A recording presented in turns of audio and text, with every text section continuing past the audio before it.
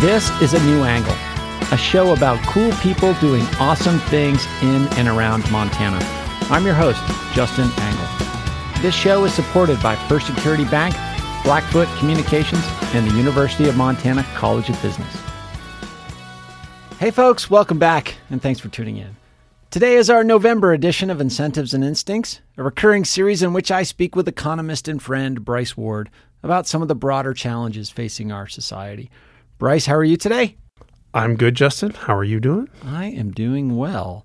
And we're recording this on Election Day, so we thought it appropriate to discuss what could be described as a crisis in the political labor market. Fewer people seem interested in running for office, and those who are elected have less experience in government. Why is this happening, and what are the consequences? So first off, Bryce, is this a problem? Is there a problem in the political labor supply? People are not satisfied with the system, right? So if you look at Americans' trust in democracy, or how many say that democracy is going well, it's plummeted over the past 40 years. You see the word dismal in prominent places on the Pew Research website.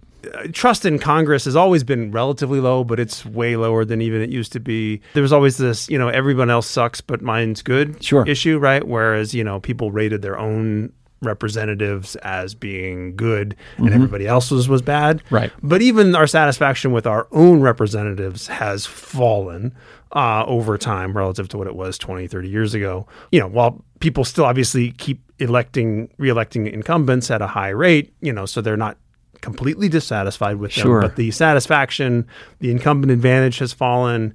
More newcomers are entering.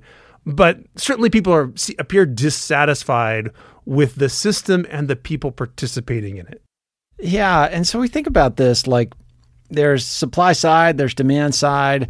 Let's start on the supply side. I think that's where we're going to focus most of our attention today. So you said people are less satisfied with not only Congress in general, but their elected official. And that level of satisfaction and trust is now close to the 50% mark. Yeah, so Gallup has asked this for a long time.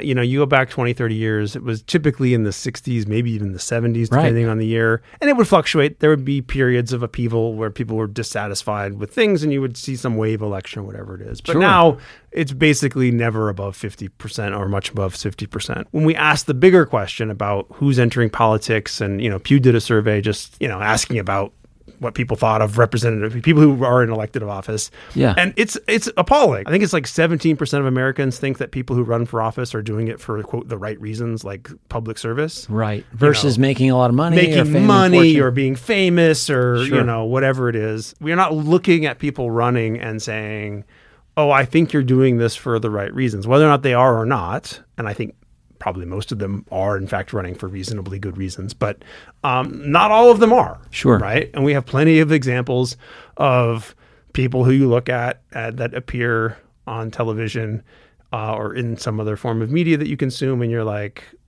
that person's an idiot. How did they get elected?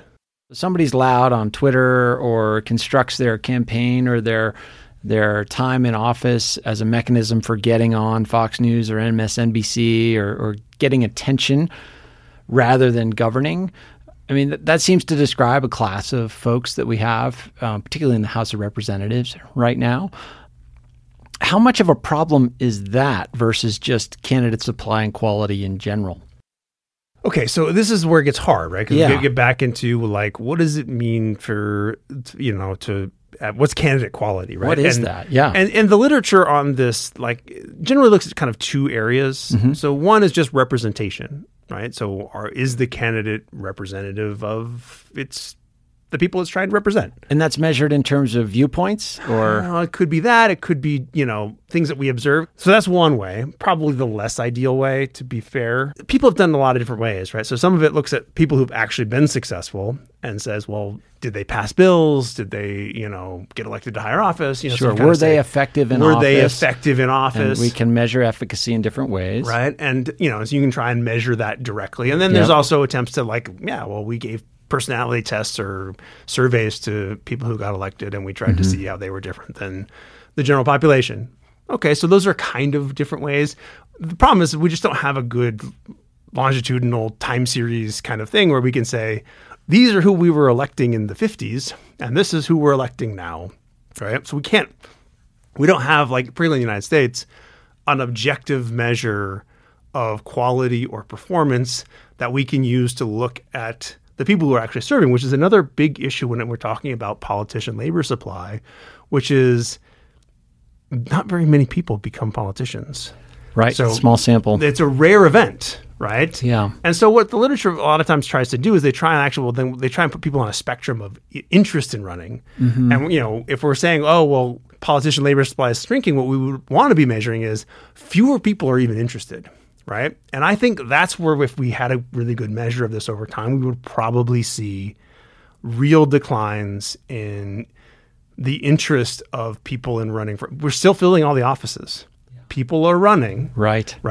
But if you're saying, well, who are all the people that are just not entering the ring, but are on the cusp of and could be pulled in, my guess is that pool has really thinned out, and that then the average quality of the pool of people who are at least somewhere within the sphere of considering running, my guess is that the average quality, if we could measure what we might, if we were to get together in a room with a random selection of Americans and say, well, who do we want, right? Oh, I want people who are thoughtful and people who will listen and people who will, act in the best interest of the people they represent and, do all that kind of stuff. We aren't selecting for the things that we would say we want and who we're actually getting into the pool.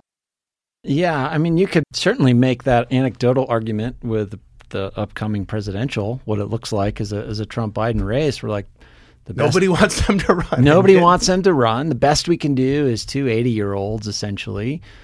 Why isn't anybody else raising their hand? There's a lot of reasons for that. A bunch of people did raise their hands, but they didn't really get any traction. And so there's this other piece, too. It feels like in some ways, and this goes to the demand side, we're in a little bit of a circular firing squad, right? Like as you said, the offices are getting filled, people are running, and we're electing them. And so winning an election is some measure of quality as a candidate. It might not be that accurate a measure, but it is some measure of our preferences as voters. And we are electing, if as an electorate, we put forth 2 80-year-olds as our choices, does that more of an indictment of us as voters or an indictment of the system or an indictment of who chose to run or not run? At the end, if you're saying, well, where does the problem lie? The problem is with us. Right. Any kind of democratic system, the demand side is ultimately the side that is responsible, right? Now, we have all of the authority that we need to say, I want to vote for better candidates and I will only vote for better candidates. Absolutely. A huge part of the problem is on us, right? And, there's a bunch of different ways that we see that, right? So it used to be that, candidate quality mattered more than it does now, right? Far more people today are I'm just going to vote for a party. Sure. It does not matter who the person is, what they stand for, what they've done, anything about them. They could be enormously flawed and I will still vote for them because they, quote, are in the right group, right? So, to the extent that that's the real problem, that's probably the biggest part of the problem. Mm-hmm.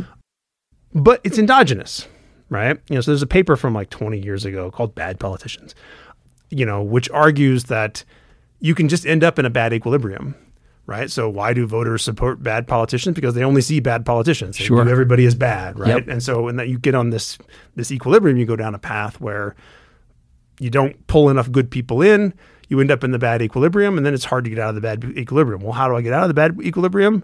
I get good people in, right? I attract good people in the system, and they are successful. They start turning the ship, and we hopefully get over to the good equilibrium. It's a true chicken and egg issue. Yes, the lion's share of the blame is technically on us, but we have to live with the humans that we have. So let's go back to your sort of operating theory of, as a country, and so in aggregate, we're not getting the folks we want running for Congress. We're not getting at the right percentages or at the levels that we want, right? Again, I don't want to say that nobody is good in Congress or nobody is good on your school board or city council. Exactly. That's not what we're saying. It's that where is the margin, right? Then the margin has shifted in ways which are, I think, less in line with the ideal that I think that, again, if I put a hypothetical random sample of Americans in a room and said, describe to me, set aside any kind of policy position, describe the characteristics of the people that you want. And I think we have moved from that margin. Sure. I guess another way to look at it, too, is that just why are these positions less attractive to the sort of ideal person that you described there?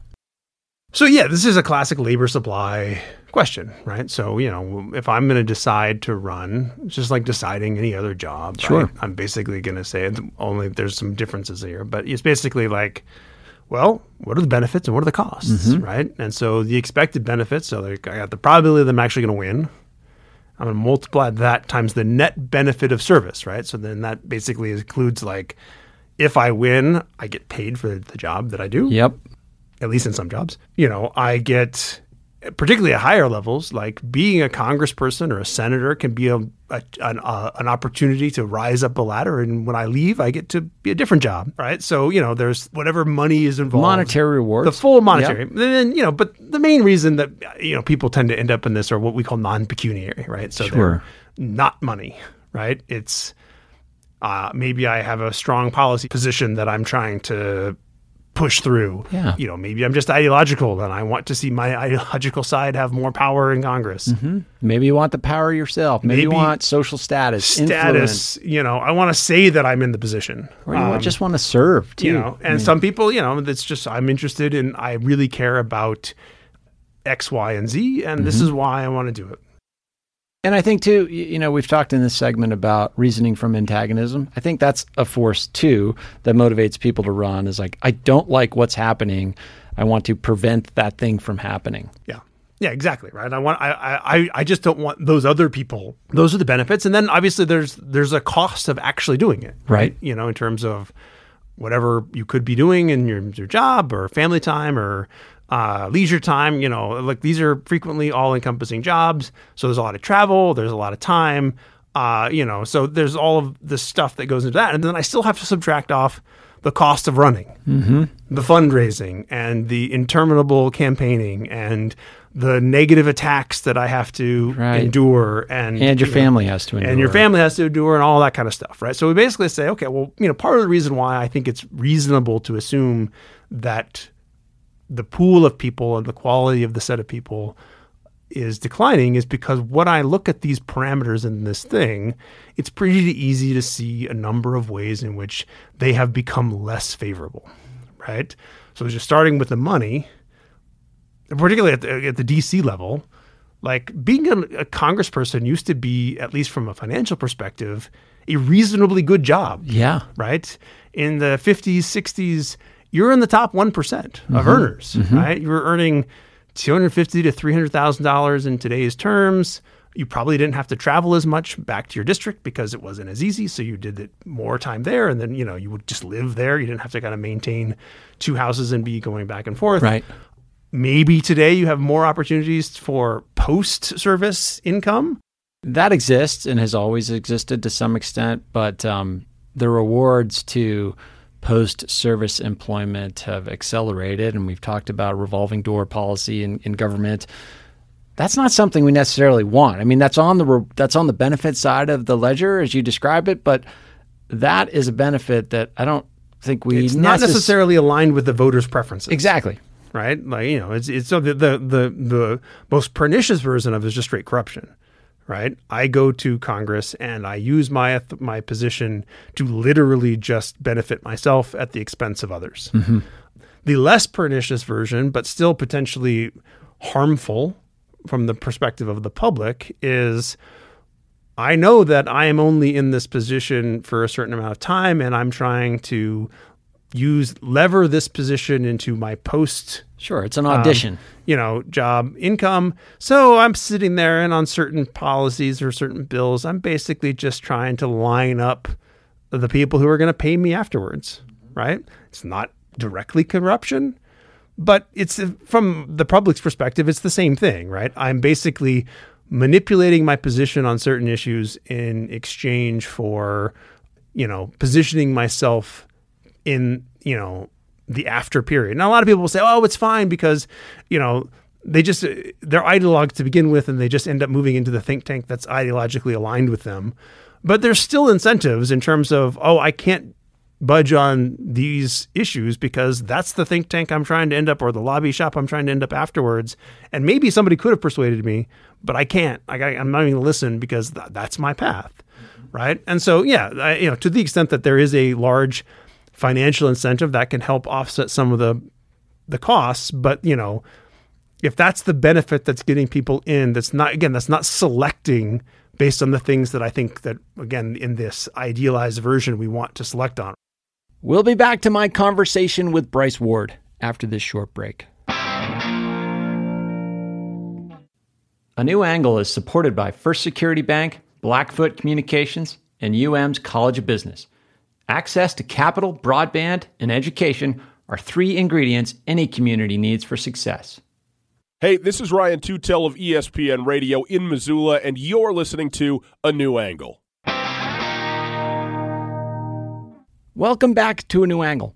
I'm speaking with Bryce Ward about the dismal state of our political labor markets. And so, the direct compensation is definitely eroding. Mm-hmm. The prestige of the job has eroded.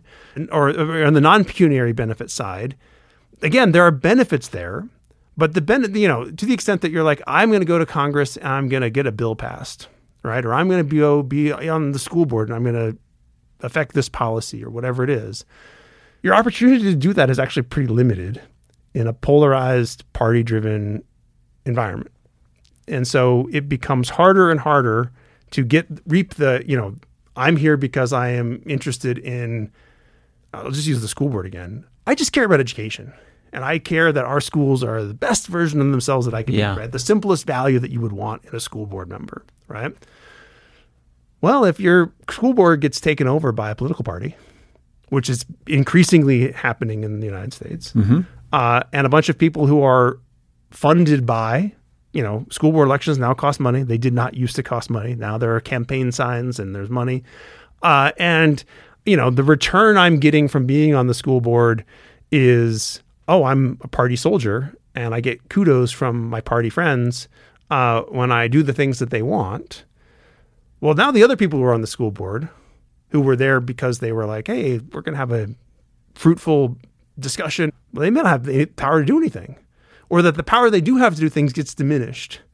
And so I was like, well, do I want to keep doing this? So what you're describing is just a less attractive job. The composition of activities and things you can get done based on those activities is less attractive. Yeah. So the jargon in labor economics is a compensating wage differential, right? Compensating wage differential. Right. I love it. So the idea is that there were things about the job that even, holding the money constant, these non-pecuniary parts of the job, the benefits have shrunk because if I just am going to be, again, think of a backbench House member. Yeah. Like, I have no authority. I can't get a bill passed. I'm here to vote for the speaker, mm-hmm. right? And in every rules election that the speaker needs to maintain their power, I go to some committee meetings and I get to do some stuff, but the odds of me really having any effect on anything are pretty limited. Although there are other pathways to influence, right? I mean, we can take AOC and Matt Gaetz. Like, those are examples of people playing a different game, right? They've distinguished themselves not based on legislative achievements, but on other forms of notoriety and influence. And that's the question. Is that what we want? Right. Is that an outcome we want? Is that something I want to select for? I mean, is this in some ways like that effect? Is it sort of similar to what's happened with social media in the sense that these algorithms have figured out that how to keep us engaged on the platform is to enrage us, right? I think if you were to ask any individual, they would say, no, I don't want to be enraged. I don't want to live in this state. Yet the algorithm has figured out like that's the way to keep me engaged. And so that's what I am served with, content that enrages me. Is that the way we act as voters? Exactly. Maybe? It's exactly how we act as voters, right? And that's why those inflammatory politicians have such power, right? And what's even sicker about the whole thing, and again, this is why the problem is us as humans, right? Is that apparently you can derive sufficient power just by being the person who makes the other side the most upset. Okay, so these are not new psychological phenomena, right? So why is it worse now than it's been? I mean, there are systems in our Constitution that are purportedly designed to protect from some of these, deficiencies we have as human beings. Why is the system sort of functioning less well now than before? The one word answer is media. Yep. And the more complicated answer is that we have a whole bunch of different types of media. You go from a world 50 years ago where you read a newspaper, but you weren't constantly engaged or enraged by what was happening at all levels of government. Mm-hmm. You got these little doses and you would learn and you would kind of update your perception of things and then vote accordingly. Yeah, although I would lean into that a little bit and say that over those 50 years, the local media has declined immensely. So, yeah, you might not be on the pulse of the national dialogue as tightly as you are now, but you probably were more informed about what's happening on that school board, what's happening in city council, and less tied to the national dialogue. That's right. So we have media that is more present in our lives. Mm-hmm. The media that is more present in our lives shifts our focus and the resources that come with our eyeballs and attention to the national story as opposed to the local story. Right. And resources flow in that direction. Resources flow in that direction. I read a paper recently on, that used some measure of local media and responsiveness, and it showed that, places with stronger local media have more representatives, and so, the dearth of local media and the attention to local media, it's a problem. Again, this is us screwing ourselves over. But, so you have all of the media attention that draws it that way, but then you also at the same time, you layer on top of this, this wave of money that is now required to compete in elections.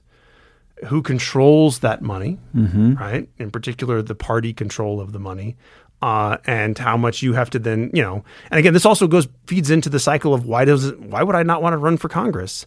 Because if I get a job in Congress, my job is to be a fundraiser. Yeah, right. That's my job. Yeah, something like 40% of the labor hours of a person in Congress go to fundraising. That's right. That doesn't sound very appealing. No. That's not what I want to, that's not, again. And so we're selecting on these skills. And right. So, well, how do what makes it easy for me to be a fundraiser? Become famous or infamous, and another, another easy to overlook issue with all of this larger media story is why do I need to rely on the media so much? Yeah.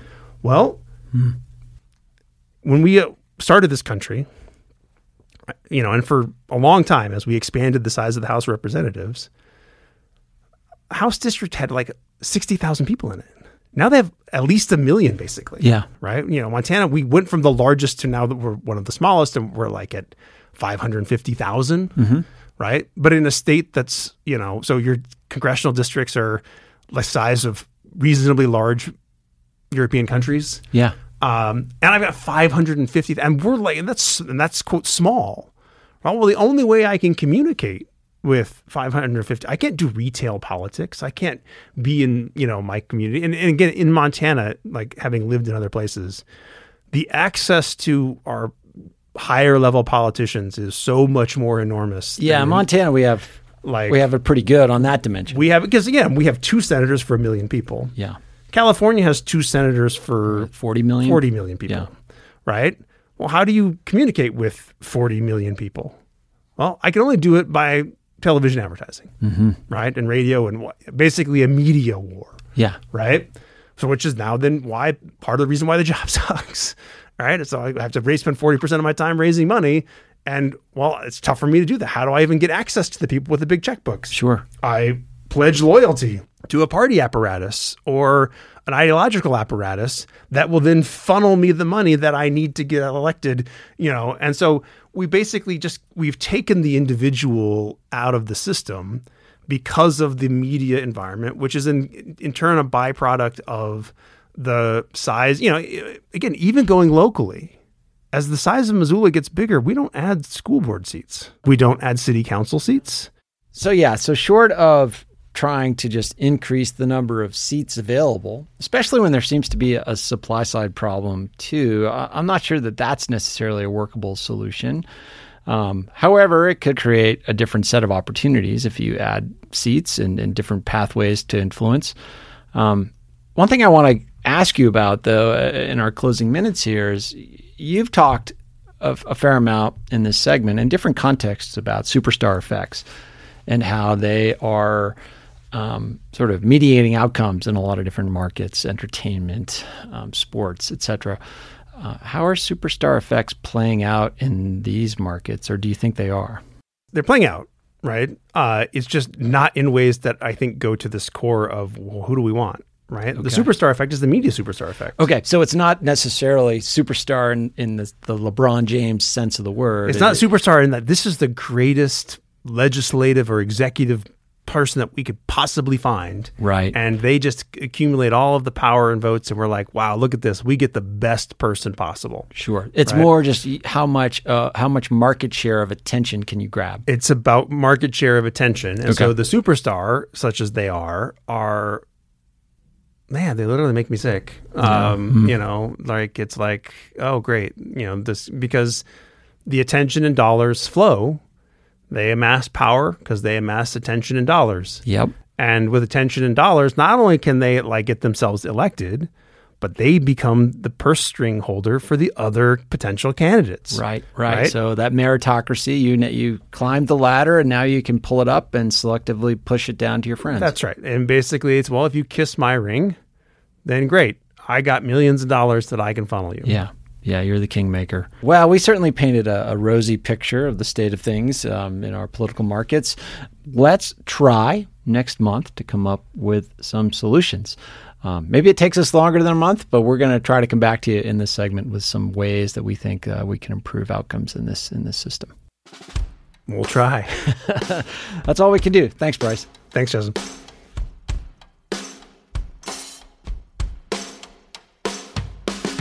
Thanks for listening to A New Angle. We really appreciate it. And we're coming to you from Studio 49, a generous gift from UM alums Michelle and Lauren Hansen. A New Angle is presented by First Security Bank, Blackfoot Communications, and the University of Montana College of Business. With additional support from Consolidated Electrical Distributors, Drum Coffee, and Montana Public Radio. Keely Larson is our producer. Ella Hall is our production assistant. VTO, Jeff Ament, and John Wicks made our music, and Jeff Meese is our master of all things sound. Thanks a lot, and see you next time.